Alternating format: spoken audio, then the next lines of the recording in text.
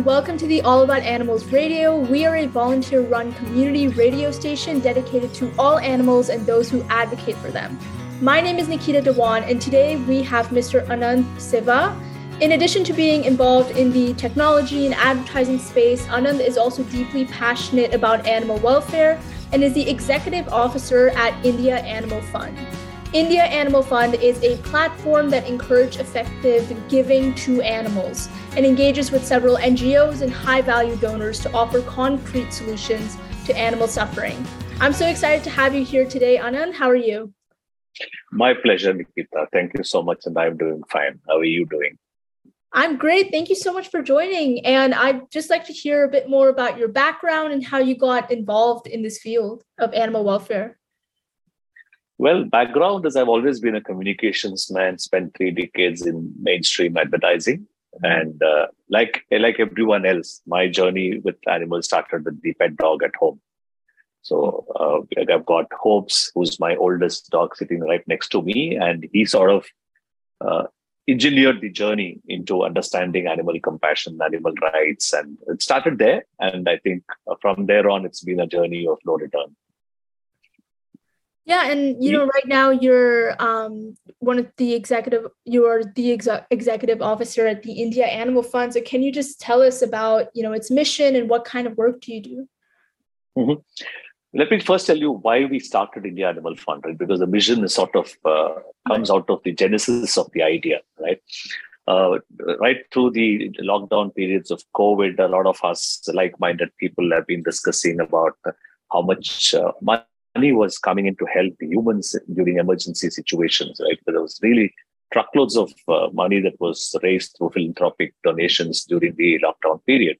And following that, and we realized that not a percentage, a fraction of that came in to support animals, right? And we struggled during those days.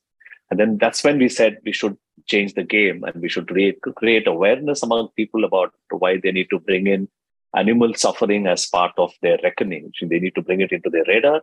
And we also need to go after all of, like you said, right, high value donors and say, we need to divert some of that money to help animals as well. So that's how India Animal Fund was sort of conceptualized, created as a platform. And that's exactly what it does. And we're looking at animal suffering with a 360-degree lens, right? There is animal suffering happening at all quarters. It starts with abuse of community animals. It goes on to animals used in labor. It's a shame that even in this era of electric vehicles and mobilized automation, we still employ animals to carry loads and goods and all of that, right? And then it goes on to animals used in labs for testing. And then there is, of course, animals farmed as livestock for food. So abuse is sort of endless, all the way from the cat outside your door all the way to the elephant in the forest. So our idea is to identify some of those causes and see how we can make an impact to change and reduce animal suffering. Yeah, and I think I find it unique about your organization that you're really looking for effectiveness and those concrete-based solutions and using money effectively. And there are many animal NGOs in India, but I've heard that many of them are strapped for funds. Why do you think that is, and how does India Animal Fund plan to help with this?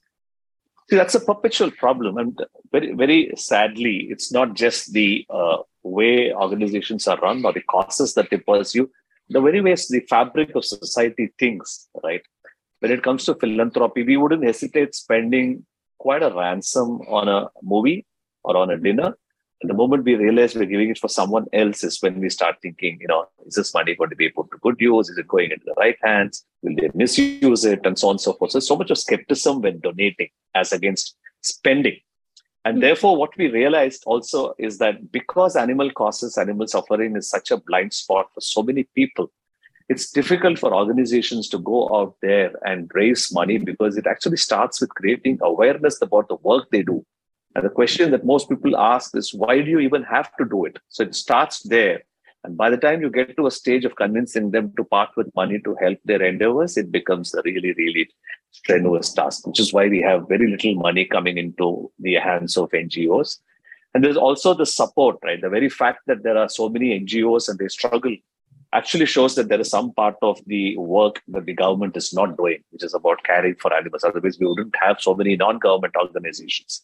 So we need to change the thinking. We need to make people aware that animal suffering needs to come down. Animals do suffer, and that there is a way of finding alternates to all of this, and that it's a collective exercise. Till we change that mindset, organizations will struggle, and that's what we are hoping to change, right? By reaching out to the corporate section of society, where they are flushed with funds because there is a mandatory CSR spending that they got to do.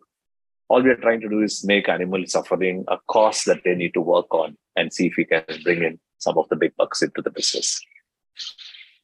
Yeah, definitely. I think the lack of funding would also just come back to how you said, how we perceive animals as commodities. Like, when we use them for labor and we for food, it's so normalized that we don't really we don't put as much value for animal suffering as we would to ourselves. But just having that, I think, equal consideration is pretty important.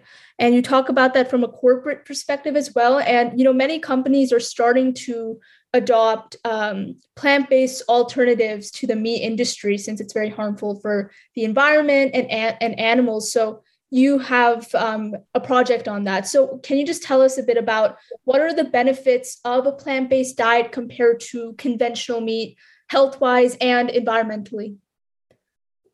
Oh, that's a nice question. That's also one that eventually or inevitably leads to some kind of a debate or a controversy or the other. But let's look at it in two ways, right? First is, why should it be better than animal meat? Is because no animal that is killed today for food has ever been grown naturally. They were not born out of a natural process. They were not grown in normal conditions. They're not given the normal food they're supposed to eat. They are not slaughtered at the ideal time that animals are, eligible to be killed, so to speak. So there is nothing that is normal about animal consumption anymore. They're all based out of industrial farming. And you actually, equivalent of that is processed food. How good can processed food be for you day in and day out? Right? That's the number one condition. Most people believe that they need to eat meat because there is the high in calcium, high in protein, depending on the food that you eat, often ignoring or not knowing the fact that there is more than just that they consume, because it takes a lot of chemicals, it got a lot of corruptive elements to actually bring that meat to the table. They don't realize that. Right? And that food that they take is not just giving them protein and calcium, it's giving them a whole lot of undesired constituents as well. And when you take that into plant, right, the argument invariably has been about pesticides and insecticides, and therefore they can't be safe. The kind of pesticides, insecticides that we have on plants, and the fact that you can actually do organic farming yourself, eliminates all the undesired results of the meat in the first place. And more importantly, it's a myth to believe that you can't get all of that nutrients that your body needs from plant-based food. I mean, if all animals need to eat meat to be strong, then we can't have bulls, we can't have oxes, we can't have elephants, we can't have zebras. They're all power machines, right? And the fact that they're able to build that kind of body mass and energy and strength out of a plant-based food is ample proof that we can have alternates in plant and do a better job of it. Yeah, and I think, I've heard the argument, people say, plant-based meat isn't natural, but like, as you said, it's about realizing that animals are not grown in normal conditions. There's heavy processing and genetic modification they go to get, just a large amount of meat available and just make the process efficient. And I think the nutritional aspect is also pretty common. I've looked at the different types of like milk, compare like cow milk versus like soy milk, and actually nutrition wise they're pretty similar, that the protein content specifically. So I definitely think that there's a myth to you have to eat meat to get protein and be strong. And what would you say is the state of acceptance of plant-based meat in India, and how is your organization planning to make it more mainstream? See, there's a difference between reality and the fact that people like to believe in, right? Most people camouflage their desire to eat meat behind nutrition, which is not the actual scene. They eat it because they like it. And let's face it, Food has become more of an element of taste than compulsion, right? We become fanciful. We want to eat different cuisines. We want to eat different kinds of food items, etc. So it's become a little bit of a fad out there to keep experimenting with food. And we believe that we need to change that mindset, not by asking people to stop eating meat, but actually telling them that the alternates are far better, as nutritious, and as tasty. So to that effect, a couple of projects that the India Animal Fund is actually supporting. One is called the Plant-Based Food Industries Association, which is actually a collective body, industry body of all organizations that produce some kind of a plant-based food or the other. So it could be in the meat section, it could be in the foods, it could be in even stuff like cheese and butter and so on and so forth. They're all plant-based. Right? So that's an organization that stands up for all the companies that operate in that space. And the idea is to promote them, have a single voice, take legislation changes to the government and so on and so forth. And another project that we are working very closely with is called PANS, actually the Physicians Association for Nutrition, which you will be surprised, Nikita, as would be your listeners, to know that the entire the education for medicine to become a doctor does not have a paper on nutrition. There is nothing called as diet in that entire thing. It's always been, reactive to a situation rather than preventive, right? So the PAN, what it tries to do is actually educates the medical fraternity on the missing elements of nutrition that they don't pick up as part of their degrees. So the PAN is going to be working closely with medical college students, established doctors, and then working with them to work on their patients to see how a good diet can actually start supporting or reversing a lot of disease. So these are two important projects. Apart from that, we also have an organization that is actually focusing on encouraging substitutes in the space. Like, for example, there are many, many alternates to leather, and these are not polypropylene and polystyrene leather, not born out of plastic, but actually born out of plant, which sort of replaces and changes the game of animal skin for bags and shoes and belts altogether. Similarly, there are tissues that are being developed that are equivalent to animal tissues, which stops you from using live animals for testing in labs and actually moves it to simulated tissue that reduces animal suffering tremendously. So these are ways and means of replacing animals with alternates.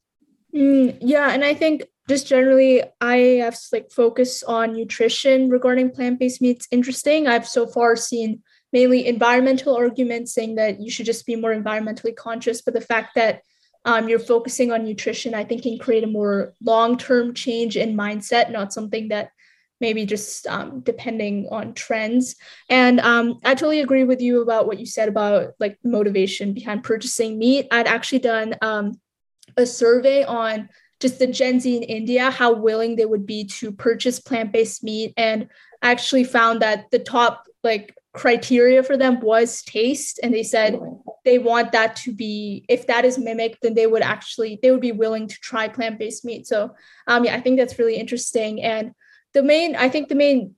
obviously the main purpose is also combating animal suffering in the dairy industry and just livestock. So can you give us more insight into animal agriculture and the reality of large-scale factory farming, which I believe IAF has projects for? Yeah, before that, I should just comment on the point you made about people willing to switch if they could feel the same taste, right? Mm-hmm. It's actually ironical because if you pick up meat in its raw form, it has no taste. What adds taste to it are actually all the plant-based items you add to that food, right? Oh. Whether it's except salt, everything else is plant-based. Your oils are plant-based. Your masalas, if you add them, they are plant-based. All the spices, your chilies, you can't do that without anything that is plant. That's what actually adds flavor. So people mistake that, right? If you say, I don't want to eat a plant-based food, and you remove everything that goes into making your chicken tikka, you can't eat. No, right. There's also technology to mimic the texture as well, because many people want the same texture. So anyway, so we just come back to this, right? On the question that you asked about saying animal farming and what its perils are, right? The first point, I think, which people must remember, and most people don't, sort of imagine or understand the magnitude of what we're talking about, right? we're about 8 billion people on the planet. Even assuming that 5 billion eat meat regularly, what we need to have stock, considering that a chicken is slaughtered after 6 weeks, you need to have stocks on the planet to have continuous supply of meat for people, right? Which means there are anywhere between 40 to 60 billion animals kept in livestock, right? They are in various ages, so they sort of mature along the slaughter curve. But 40 to 50 billion animals kept in livestock actually means that they've got to be fed tons and tons of food.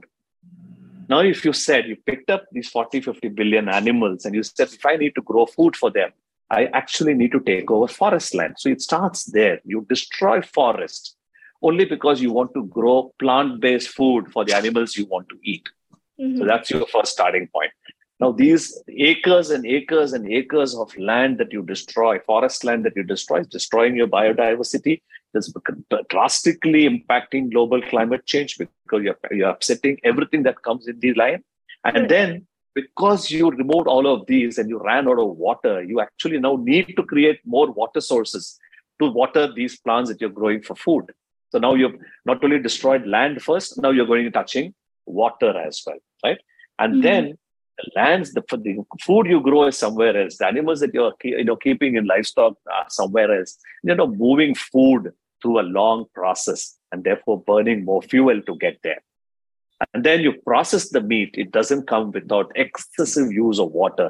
Estimates are that if you picked up a kilo of potato and you picked up a kilo of meat, you're using something like 40x of water just to process the food to reach it to your table.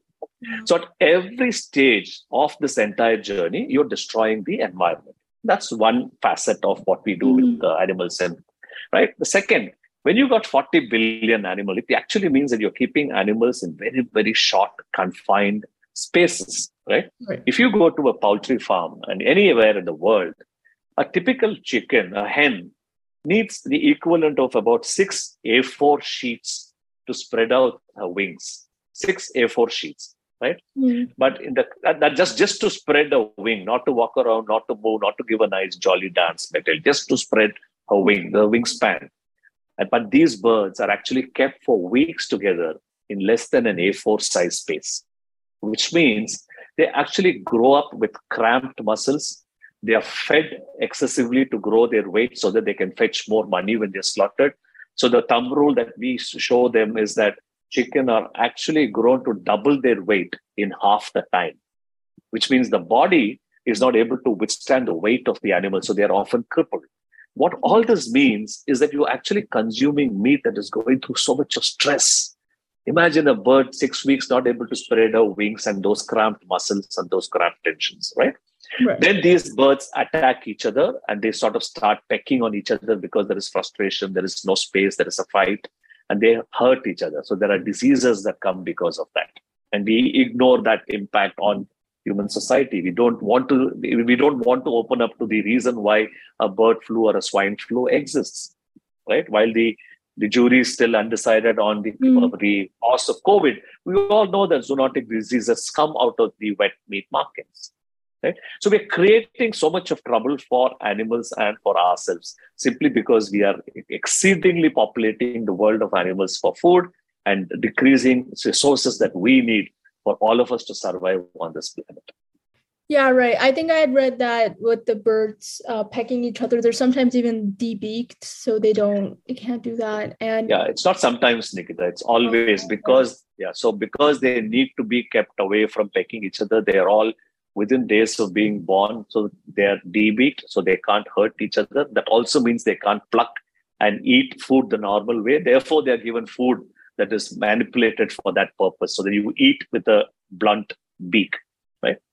And it's not sometimes. It is the norm. It is an SOP for them to do, just as much as it's an SOP for them to grind male chicks within a day they are born, because they serve no purpose.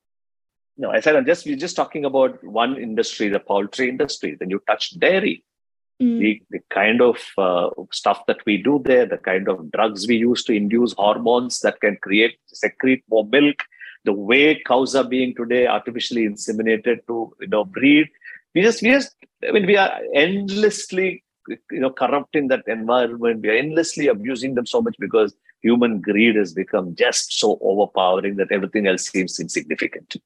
Yeah, I've seen like pictures of, the battery cages where they're just stored in rows. It seems horrible.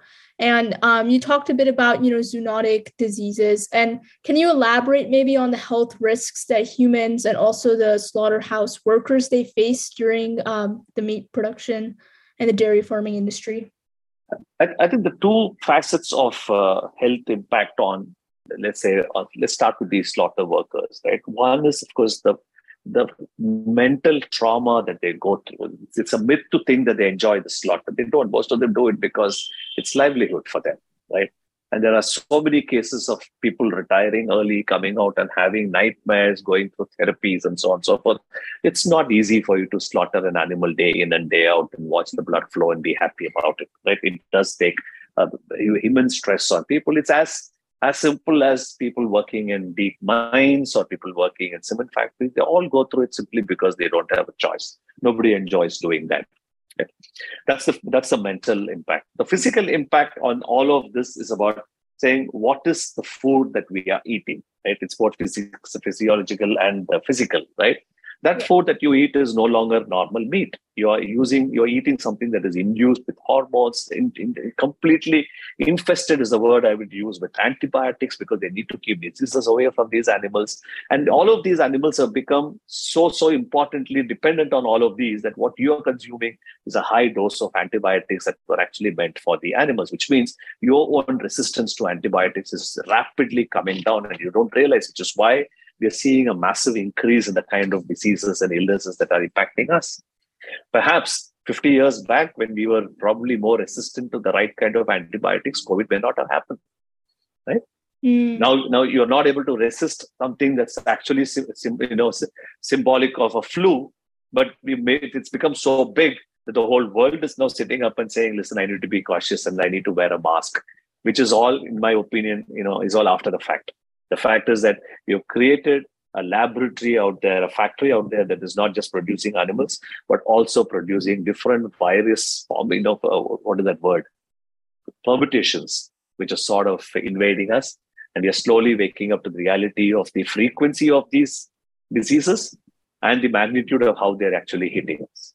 Right. And for just like promoting the cruelty-free change in mindset, can you tell us a bit more about your vegan outreach program and anything else your organization is doing in this area? Well, we firmly believe that if you need to move towards reducing animal suffering, we need to look at reducing the animals that are abused for all that we do. Right? So it starts with educating people and saying, why would you want to kill an animal if your end objective is to just stay healthy and nutritious, well covered, right? So the idea is to reach out to students, youngsters in colleges, and create this awareness, right? You spoke about that being people are not even aware, There have been so many people that I've spoken to, and I tell them, don't you feel sad when you see those dozens of chicken that are actually lying, dangling upside down from a cycle bar as they are moved from a truck to a slaughter place? They fail to realize that was cruelty. It's become such a blind spot. So the idea of reaching out to these organizations, through these organizations, is to educate people, make them understand what animal suffering is, why we need to arrest it, and why it is not good for them, and not stopping there, but saying what is good for you. So we're not only giving out the problem statement, we're also giving them a solution to this. And the idea of all of this is to actually challenge them, saying, take a 21-day plan, take the challenge, try it for 21 days, see how you feel about the food, see how your body reacts, see what you experience because you're going through a massive transformation, detoxifying yourself, and then see how the response to your body and your mental state is. And the kind of reactions that we get are phenomenal, Anywhere between 25-30% actually stay on. They don't treat it as a temporary challenge and go back to their old life. Some of them are resistant, but a lot of them suddenly realize, but the journey starts. Nobody has ever gone back and said, I didn't learn something from it. Some of them do it slowly. Some of them do it almost instantly. So these programs are intended to create awareness, give people the support they need to make this transition, stay the course for a few days so they get used to it, and then see how we can get them to extend that beyond that. Yeah, definitely. I feel like, I think lack of awareness is the main problem. And, I feel like it also differs between like animal to animal and how mainstream they are. I feel like maybe if there's an animal like a panda, people would be more empathetic towards them. But, for just pigs and cows and chickens, there's a lack of more awareness about the suffering they go through. So I think that's what your organization is doing is really important. And this is just another aspect of animal suffering, which I thought, was interesting, is animal science and using them in laboratory experiments. I was wondering, to what extent is animal testing actually useful for humans and for science?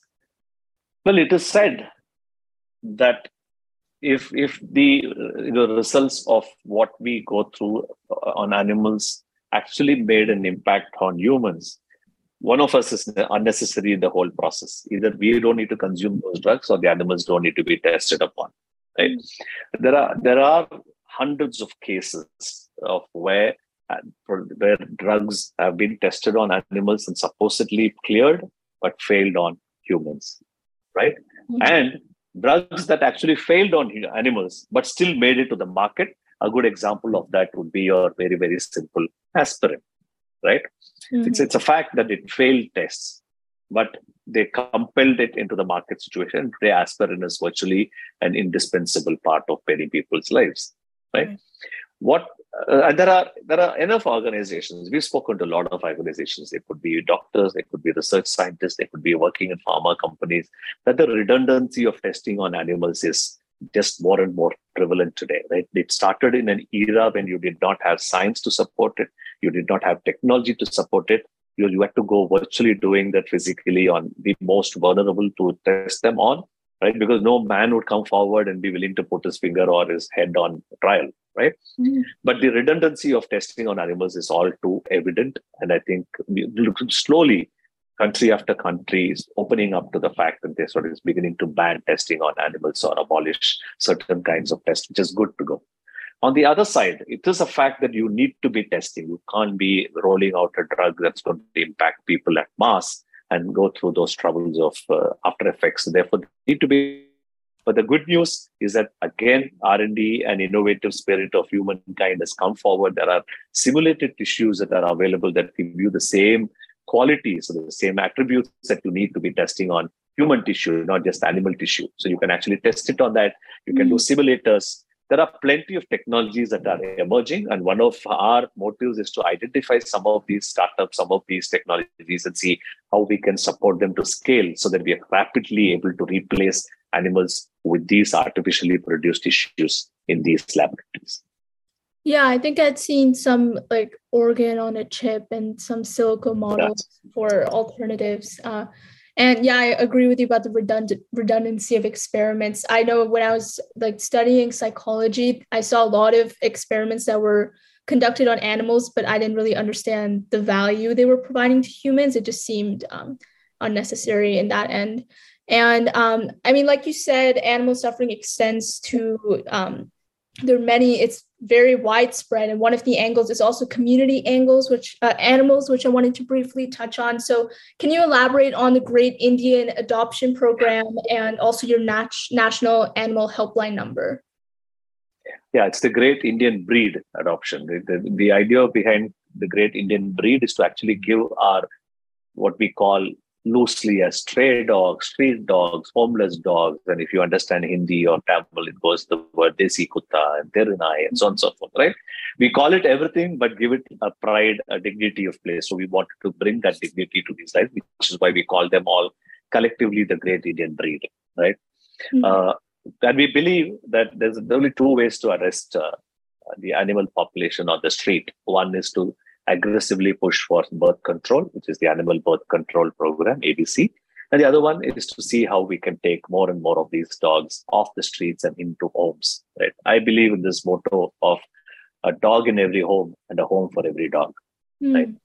And because, one, India always loved its dogs. They were always having a pride of place. They were inside of homes. People loved them. They were very, very part of families and societies.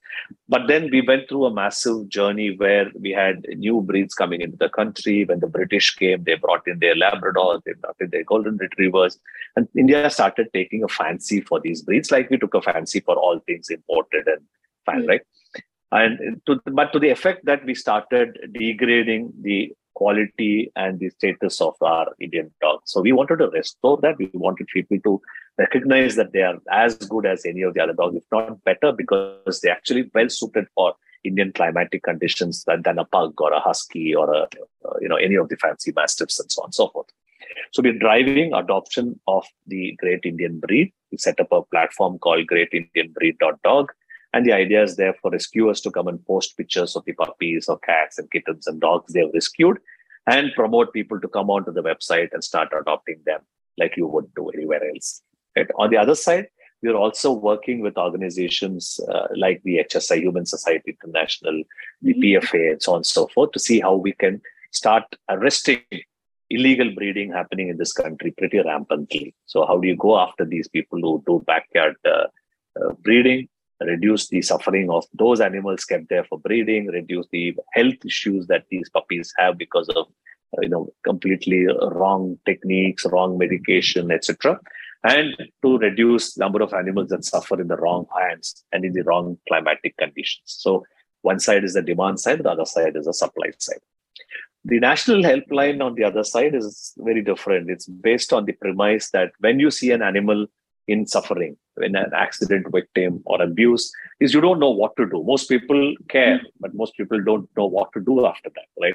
So the idea is to create a number that people can remember, that they could call out and report. And the Animal Helpline platform is designed to bring in volunteers and organizations and rescuers into the fold. So we can geotag an animal, pass it on to the right volunteer closest to the animal, and see if we can reduce animal suffering by just ensuring that they get timely aid. Most animals die because they did not get help at the right time. So the idea here is to create that mesh of people who would support and help an animal by bringing in technology that will help us geotag volunteers to animals and reach them there. Right? That comes out of a simple, again, human learning, right? Today, when you order food, you know exactly where it was picked up, where it is right now, when it could be delivered. We do that for a 150 rupee meal pack. All we need to do is do that for a life that can be put down in number values. Yeah, I think, the Great Indian Adoption Program, I think that's a great program. And also your helpline, I think like the common thing I'm noticing is that you're really creating accessibility and being very transparent with the information to the public. Like even for your alternatives and solutions, you're directly engaging with people just so they themselves can become aware without it. So I think that transparency and just information you're providing to the common public, I think that's really great. And your recent launch also, I noticed it saw messages from several celebrities from India and around the world. I just wanted to ask what your opinion and experience is on, the role of celebrities in amplifying these types of causes. Well, I'm really, really thankful and grateful to all of these celebrities who almost spontaneously said yes to coming onto the show because they all believed in the causes and they all believed that we were doing the right thing. And also because we were doing things that were very close to their heart. Mm-hmm. And these celebrities have a large role to play, right? There are so many people who see them as role models. They are inspired by the things they do. Especially the more popular you become, the more famous you become. And yet you find time to care for an animal. You want to pick up a dog that is injured. You want to talk about animal abuse amidst all your shooting and your sports matches and all of that. I think goes a long way to people to realize that they all can do their bit irrespective of their hectic schedules and other preoccupations, etc. So the role model helps. The other way celebrities also help is you remember when a celebrity says something, if it's your favorite celebrity and you heard him or her say something that is important to them, you also realize that it establishes that connect between you and the celebrity on a different platform. And that changes the dynamics of how people remember a message. And then when the right time comes, they sort of recall that and they start acting accordingly. So I'm a great believer in the power of the right celebrities with the right message. I wouldn't use a celebrity randomly. I don't think it's about using a celebrity, but extremely cautious about the right celebrity for the right noise. Yeah, definitely. I've seen several celebrities support a vegan diet and also plant-based companies. So I think there's definitely a role they play in making it more mainstream as well. And I finally just wanted to ask, like, how can our listeners help IAF's mission, and any website links and donation links that we can help out with, just let us know and we'll have them in the description. Oh, I would like them to help us in three ways and not just help us. I think the first help they should do, more than helping the India Animal Fund, is to help animals wherever you are. Mm-hmm.